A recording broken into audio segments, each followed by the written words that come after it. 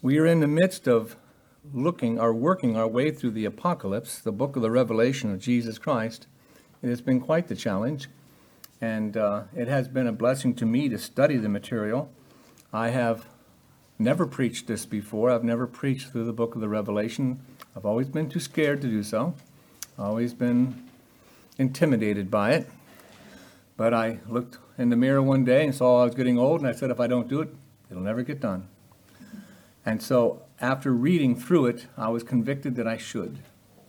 It says, blessed is the one who reads aloud the words of this prophecy. And so we should not be afraid.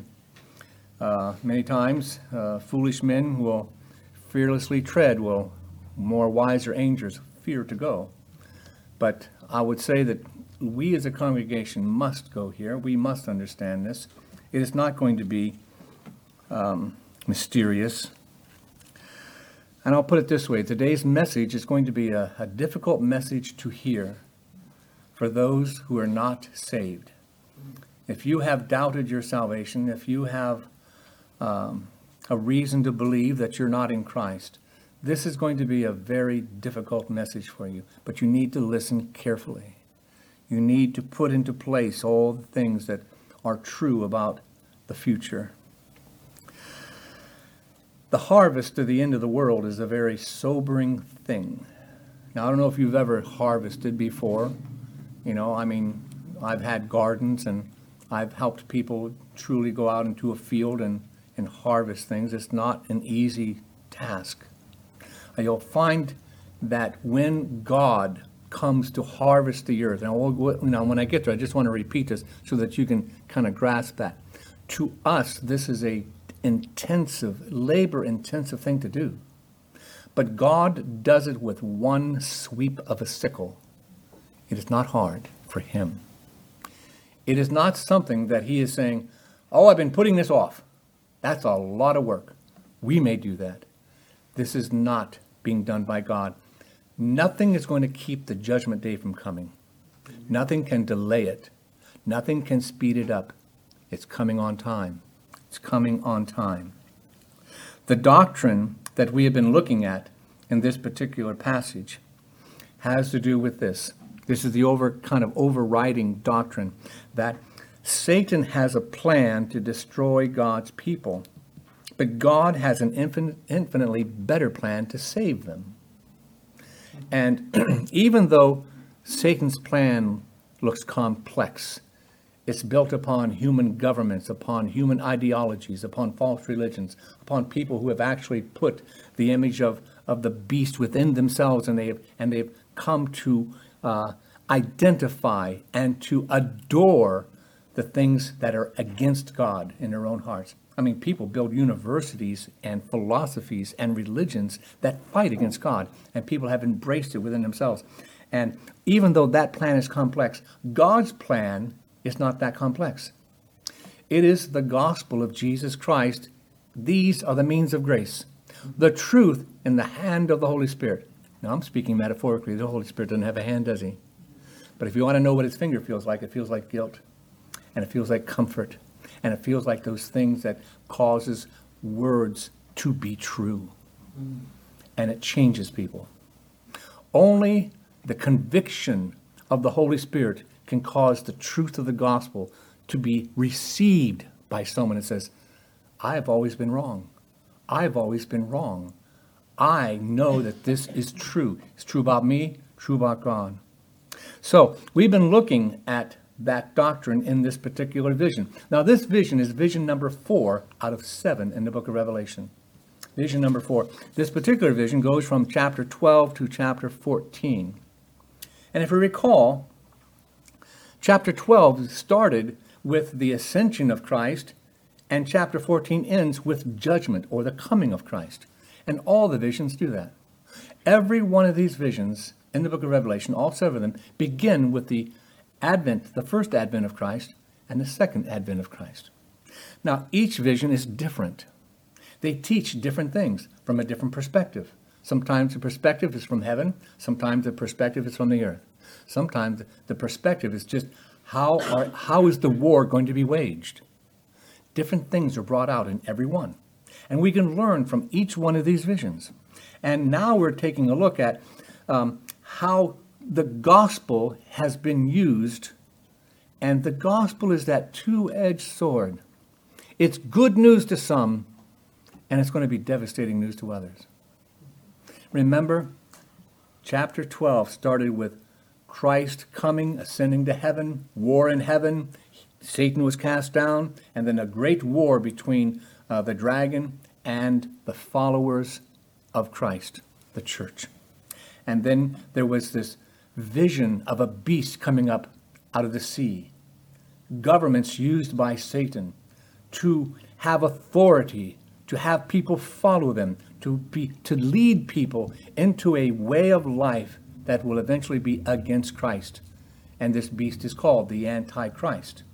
And then you have the beast from the earth, the beast that actually supports the other beast, the one that says, I am the prophet that says this beast is right. There is philosophies, there is ideologies, there will be false religions, anything but Christ, anything but God. And these two helpers are designed to wage war against God's people. And then lastly, the individuals of the earth that actually look at the beast, look at the ideologies, and they say, that sounds pretty good to me. And then they start to worship, they start to adore, they start to agree. And then that image is placed right into their own hearts. Remember, the image of the heart. After that chapter, we go into the beginning of chapter 14, where we see the Lamb on Mount Zion. And all the people of God are surrounded. And you know what they have on their hearts? The image of Christ, the image of the Father, the name of God on their hearts and on their heads. In contrast to those who follow the beast, who have the image of the beast on their hearts and on their minds. And so we have these two groups of people. And last week we saw how the angels flew through heaven and they declared the everlasting gospel. But we took notice that the gospel was directed to those who dwelled on earth, because the Lamb was on Mount Zion, and his people were surrounded him. But on earth, they heard the gospel, the everlasting gospel. But this particular angel did not mention the atoning work of Christ, nor did it mention the gospel in its essence, that Christ died to save sinners. Instead, he said these things. You need to fear God. You need to worship God. You need to glorify God. And that is true. That is the gospel. That is very, very true. But you see, this is being spoken at a time when there has been made a distinction between the two. We have one group gathered here and another group gathered here. It is a time of separation. It is a time of harvesting. It is a time of gathering. And so that's what the scriptures are going to teach us today. From verses 14 through 20, we have in the end of this vision the judgment of God coming upon the world, where those who follow the dragon are separated from those who follow the Lamb. So, in review, I want to make sure that we take this in its context. This is our fourth vision, and that we have seen the woman and the dragon at war. We've seen the beast in the sea and the Antichrist and the false prophet. And now we see on Mount Zion the Lamb and his followers. They follow him wherever he goes. And now we see Christ coming back in judgment. So, let's go and make sure that we understand that we are looking at God's wrath, the reaping of the good grain, the reaping of the grapes of wrath, and then the great winepress of God's wrath. Let's go to verse number 14, and we'll go verse by verse to make sure we miss nothing. Chapter 14, verse 14. Then I looked, and behold, a white cloud, and seated on the cloud was one like the Son of Man, with a golden crown on his head, and a sharp sickle in his hand. Now, of all the commentators I read about this particular verse, they all agreed on this one thing. This is actually referring to a vision that Daniel had in chapter 7. And after studying it, I think that you'll probably agree with that. It is. The vision is very, very similar. And what I found to be interesting is that Daniel has a way of saying, Son of Man. The Son of Man came on a cloud. And then later in that same chapter, the angel refers to Daniel as the Son of Man. Now, it's interesting to note that title. The Lord referred to himself as the Son of Man much, much more than the Son of God. And the Son of Man is a very interesting title because it has to do with him identifying as our federal head. He is the federal head, and he has a people, a seed. Mm-hmm. And he comes to harvest his seed. Do you see the difference? Now, in the book, throughout the entire Bible, Son of Man is mentioned many, many times. You know who mentions it the most? Ezekiel. He mentions it like 190 times. And you know who he's talking about? Himself. We're just men. Sons of Adam. Sons of men. This phrase is only mentioned twice in the book of Revelation. And this time is the one. It's really like the only time that it's going to be referring to Jesus Christ. The Son of Man being referred to as the Son of Man. And why is that? Because he is separating his seed from the rest of the world. God in Christ, he's going to come, and he's coming on a cloud. Now think about that. When we look at the law given at Sinai, we see clouds over this mountain, foreboding clouds, dark clouds, clouds full of lightning and thunder. We hear the rolling of it. We hear mighty things going on. And what it does is it sends fear into the hearts of men because we have God approaching sinful man. And the law is given. And the covenant of Moses says, "This is my holy law. Do and live. Don't and die." Now Christ comes. The law of Christ. He says this, "I have done for you. Live." This is the work that we do. The work that we do is to believe on him whom God has sent. And when we see the cloud approaching, it is not a foreboding cloud, but a beautiful white cloud, a calm sky. And this cloud is like his throne, and he has a crown upon his head. He is reigning, and he's coming as a judge. But when he comes for us, it is a sky filled with beauty, filled with light, filled with hope. It is not that cloud over Sinai, and it is not the angel coming to gather the grapes of wrath. We are here waiting for our God to gather us up. It is a beautiful sight. Christ is the head of his seed, the head of his family. There are truly two seeds. If you recall in the Garden of Eden that there was going to be a warfare between the seed of the woman and the seed of man. Shall we just say Christ and Satan. There will be a warfare there. So with that, let's continue on knowing this, that he comes and he has a sharp sickle in his hand. Now, I know that some of you have done work around the house and so on. There's nothing worse than tools that are not kept up. I mean, you can mow the grass and you look back on it and half the grass is still standing because you haven't sharpened that blade ever. You know, you haven't taken that mower and taken it up, taken it off, put a grinding stone on it, and then you'll discover that you can actually mow it and it looks pretty good. But sometimes we don't take care of our tools, do we? When it comes to really doing a good job, you have to maintain these things. They should be sharp. The only time when I look in the scriptures and I see the word sharp, it always takes me back to the idea that the word of God is sharper than any two-edged sword. Now, it's interesting that this image, and remember, we're dealing with images. We're dealing with an apocalyptic vision that must be interpreted. And we are called to say, what does this say to you? No, I'm not saying, oh, it says this to me, but that's to you. No, no, no, no. It says one thing. It says a good thing, and we can interpret it. But it's like there is a central message that cannot be mistaken. And what is that? Well, you can't misinterpret this. God wins, the devil loses. You can't misinterpret that. It's just too hard to do. But we can't take all the details and say, well, the one edge of the sickle happens to be this doctrine. Oh, don't be silly. We can't know that.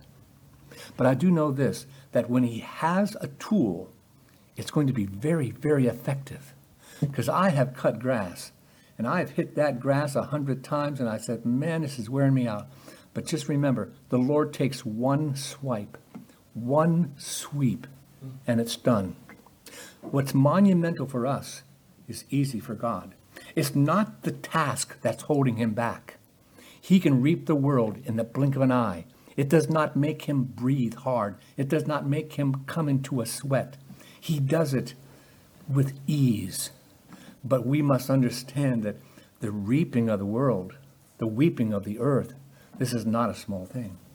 This is not a small thing. This is the end. This is the end in which God gathers the grain into his garner. Let's go to verse number 15. And another angel came out of the temple, calling with a loud voice to him who sat on the cloud, put in your sickle and reap, for the hour to reap has come, for the harvest of the earth is fully ripe. Now, the commentators that I read on this, they're divided. Some of them say, well, surely this can't be Christ on the cloud because he's being ordered around by another angel, and the Lord isn't going to be ordered around by anyone. But on the other hand, I must give it to these other commentators where they say, you know, the Lord has always said that he is always doing the will of his Father and has subjected himself to him, and that he does not know. No one knows when judgment's going to come, not he or the angel of heaven. Now, I'm not too sure if I'm prepared to go all the way with that. The Lord has ascended and sits on the right hand of God, and I can't tell you with certainty that the Lord doesn't know when he's going to come back. I really can't say that with a straight face. But I will say this. Just because an angel comes out and makes an announcement doesn't mean that he's subservient or that he is superior or that he is commanding. He is only announcing. And therefore, I do not believe that we have to go down any of these roads to make ourselves feel this way or that way about who this person is. I believe that it describes the Son of Man, who is Christ. And the command, or shall we say the announcement, is to put in the sickle. Now, all the commentators did refer back to a parable that the Lord taught concerning the harvest, because when you read this, it doesn't say that he's gathering the wheat. It doesn't. It just says that he's gathering and that he's reaping the harvest. And the only harvest that's actually being identified here are grapes. It could be grapes. I don't think that they are grapes, just because by the very nature of the setting. But remember John chapter 15? He says, I am the vine, you are the branches. If you have fruit, it's because you received strength from the vine. And so it could be. It could be. However, I would like to refer to the parable where the disciples were being taught about the end of the world and how judgment is going to come about and how God reaps the world. And it has to do with the reaping of wheat. The reaping of, say that 3 times, okay? And so I'm going to read to you the interpretation of it, not the parable itself. In Matthew chapter 13, his disciples goes back to the Lord and says, please tell us what this means. Then Jesus sent the multitude away and went into the house, and his disciples came unto him, saying, declare unto us the parable of the tares of the field. And he answered and said unto them, he that soweth the good seed is the Son of Man. Now, the image here is just priceless. I don't know even how to say it, but you see, Christ sows the seed. He is the husband, we are the bride. Do you see what's happening? Giving of life. And that this seed is planted and it grows. And so the field is the world. The good seed are the children of the kingdom, but the tares are the children of the wicked one. The enemy has sown them in the enemy that sowed them is the devil. and the harvest is the end of the world, and the reapers are the angels. As therefore the tares are gathered and burned in the fire, so shall it be in the end of this world.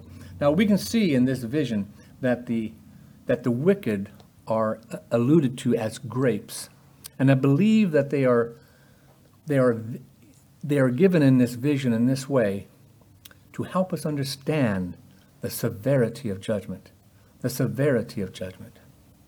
The Son of Man shall send forth his angels, and they shall gather out of his kingdom all things that offend them that do iniquity. And so when we see these two reapings, the one who sits on the cloud, reaping the earth, gathering in the saved, the other angel reaping the earth and taking the clusters or the grapes of wrath, that is a separation. That is a declaration that there is the seed of Christ and then there is the seed of the devil. You are of your father the devil, and his will you do continuously. That is the idea. They have the image of the beast. They have the image of Christ. These two groups. And so from there, let's go on to in verse number 16. So he who sat on the clouds swung his sickle across the earth, and the earth was reaped. He wasn't breaking a sweat. This is not the idea of, well, let's spend a lot of time here. I think the idea that he mentioned it in one verse means that this is an event that almost goes by without even saying it. You have seen images or cartoons or maybe things on TV where you have the Grim Reaper, right? This big old tall shadow guy where you can't see his face, and he has a great big, that's called a sai, a great big oversized sickle, and then he comes harvesting the soul. Well, he comes one at a time, right? I'm not saying that this is going to be all done at one time. It could be that our reaping could be as tailor-made as our own individual sanctifying work of God in our lives. But I do know this, at the end, it all happens at once.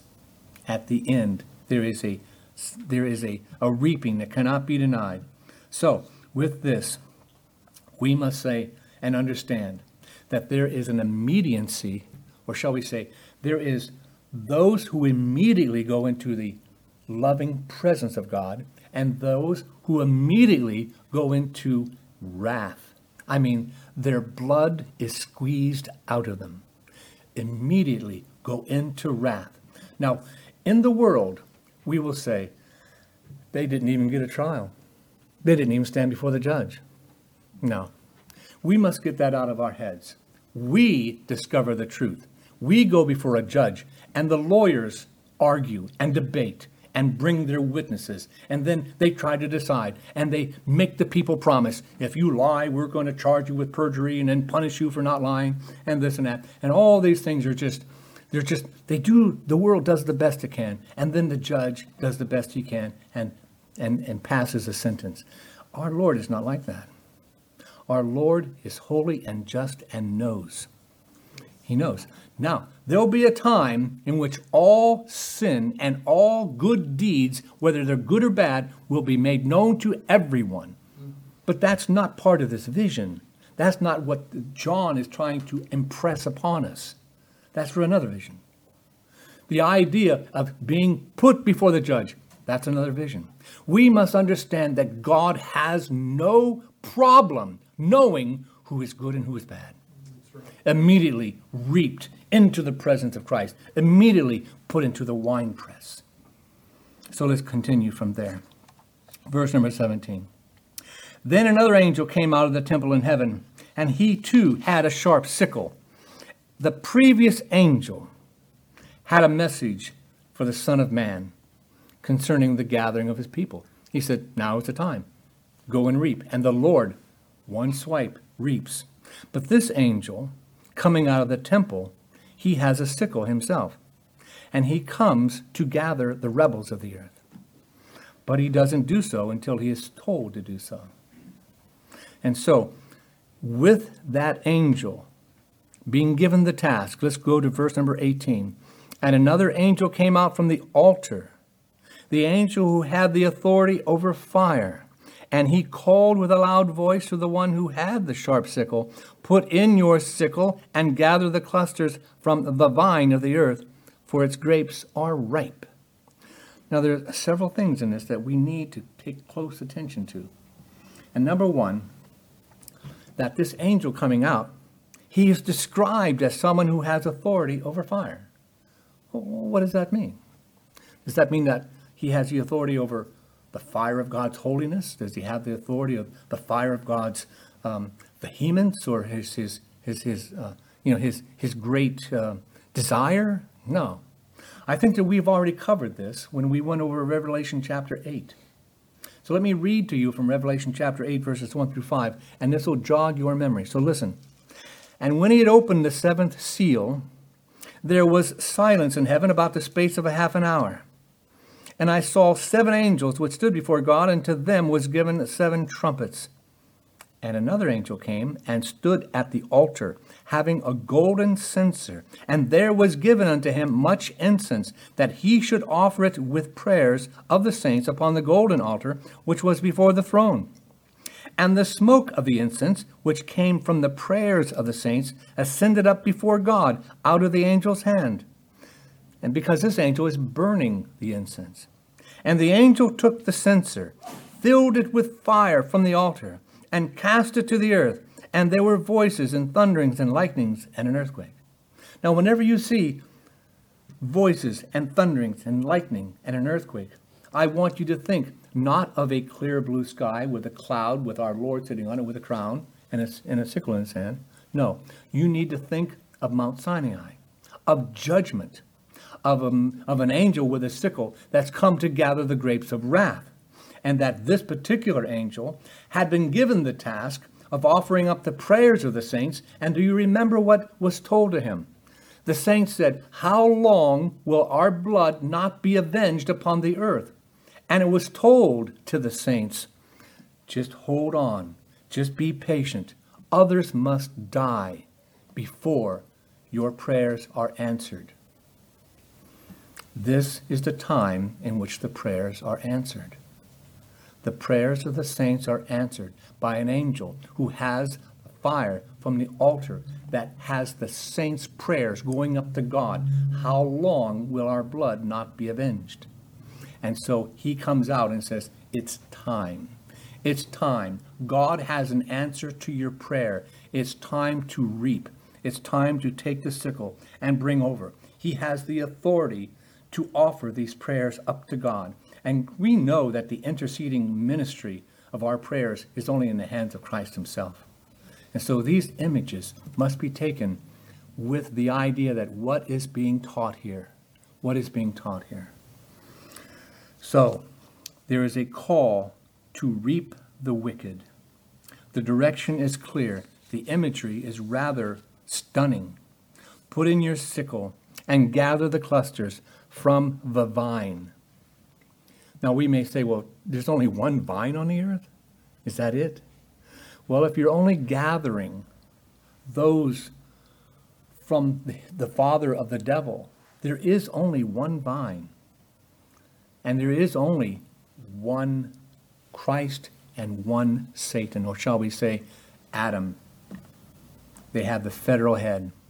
Now is the time to harvest all those who are not in Christ, all those who have given their hearts and souls and dedicated themselves to the devil.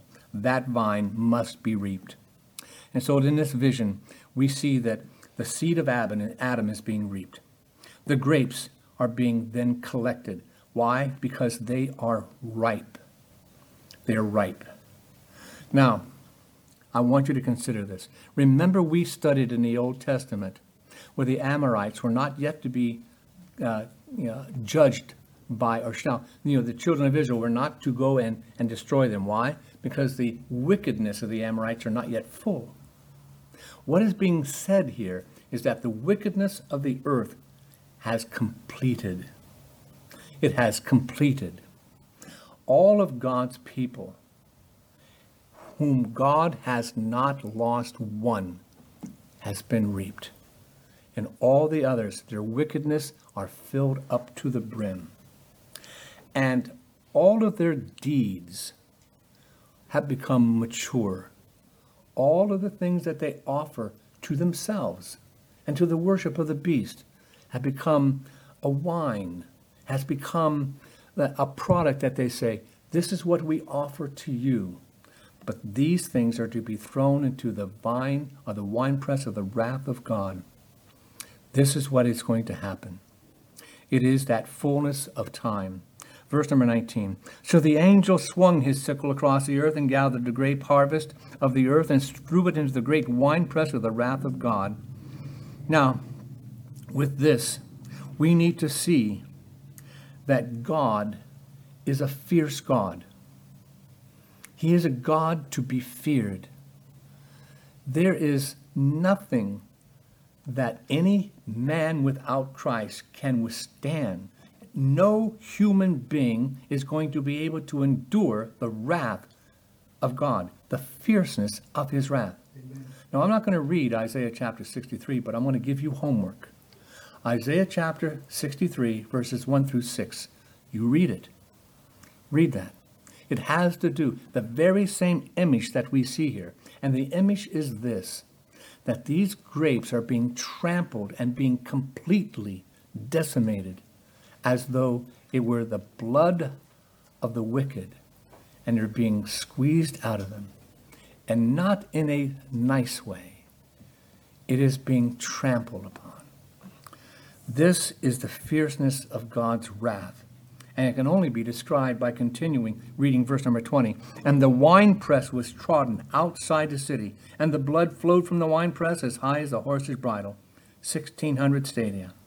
Now, the idea, well, what does that mean, outside the city? Is that just part of the image? Well, I would say this. We have been dealing with a separation of God's people and the devil's people. And God's people, that's the city of God. That's the New Jerusalem. That's where these are. And so where are the wicked going to be? Well, they're not going to be there. They're going to be outside that. They're going to be outside that. Nothing wicked is going to be able to come into the city. Nothing that defiles. No liar, no adulterer. None of those things can be coming into the city. They must be outside the city. And so the wine press is being pressed outside the city. And when it comes to the type of wrath that we can see, the blood, shall we say, that which is squeezed out of the grapes rises up to the bridle of a horse. Now, the 1,600 stadia, that has to do with a measurement. And most of the commentators agree that it's somewhere between 180 and 200 miles. And so many of the commentators will look at that and they'll say, you know, that kind of is just about the size of the promised land in Israel. Well, let's not get too wrapped around the axle here when it comes to, oh, is this a real bath of blood? Is this really? Well, if you calculate it and come up with the amount of gallons of blood that it would take, it would be more people than have ever lived or will live. We're talking about trillions of gallons of blood here. What we have here is a vision. We have an image. We have an image that says the horse and his rider that comes against God. Remember that?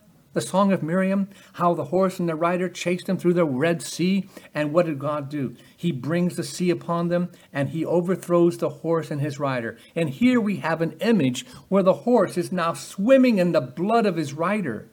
We have a horse that comes in and he is no longer on dry ground, but he's experiencing, I was a thing of war. I was used by the world. I conquered nations. I've done many things for the people that ride on my back. But instead, we have all those that ride and war against God.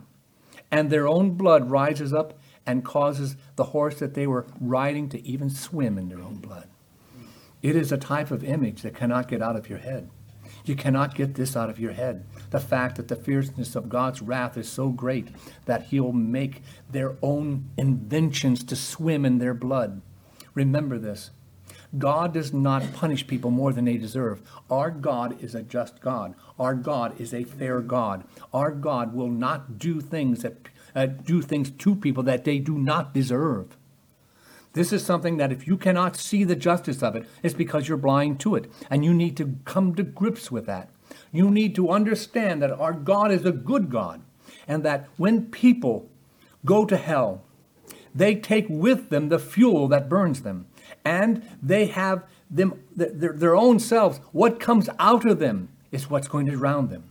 How many times have you read in the Proverbs that the wicked digs a pit for the innocent? And where does the wicked fall? They fall into their own pit all the time. Why does God throw the wicked into the bottomless pit? Why do you think it's bottomless? Do you think there'll ever be people in hell that'll stop hating God? No. They will hate God forever. They will always hate God. They will always live in tremendous remorse over every time they heard the gospel. They'll always have tremendous pain. They'll gnaw their own teeth, their own flesh. They will have such regret. But will they say, oh, but I love God? No, they will not. Amen. There's something about the sinful nature of man that will not let go of its hatred of God. It has to do, like I said, with sin nature. Look, if sin was candy, sugar would be pride. Pride would be the sugar of it.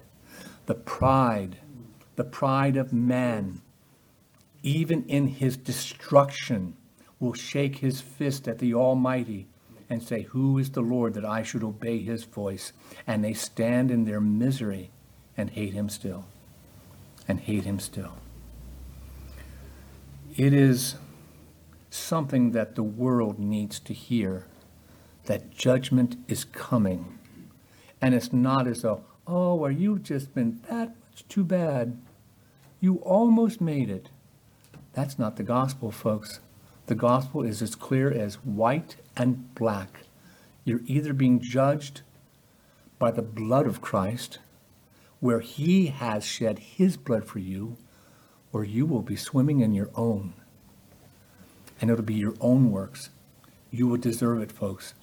If you are within the sound of my voice, and you have not been saved by the blood of Jesus Christ, I implore you, today is the day of salvation. It is not tomorrow. You are not promised tomorrow. It is today. Today is where you do what you need to do. It is now. Every time you may, every day there's a new day. It's not going to happen. It's not going to happen. It's going to happen. When I was a young boy, I thought I'd never get old. Here I am. Every day people think, oh, I'll just get over that.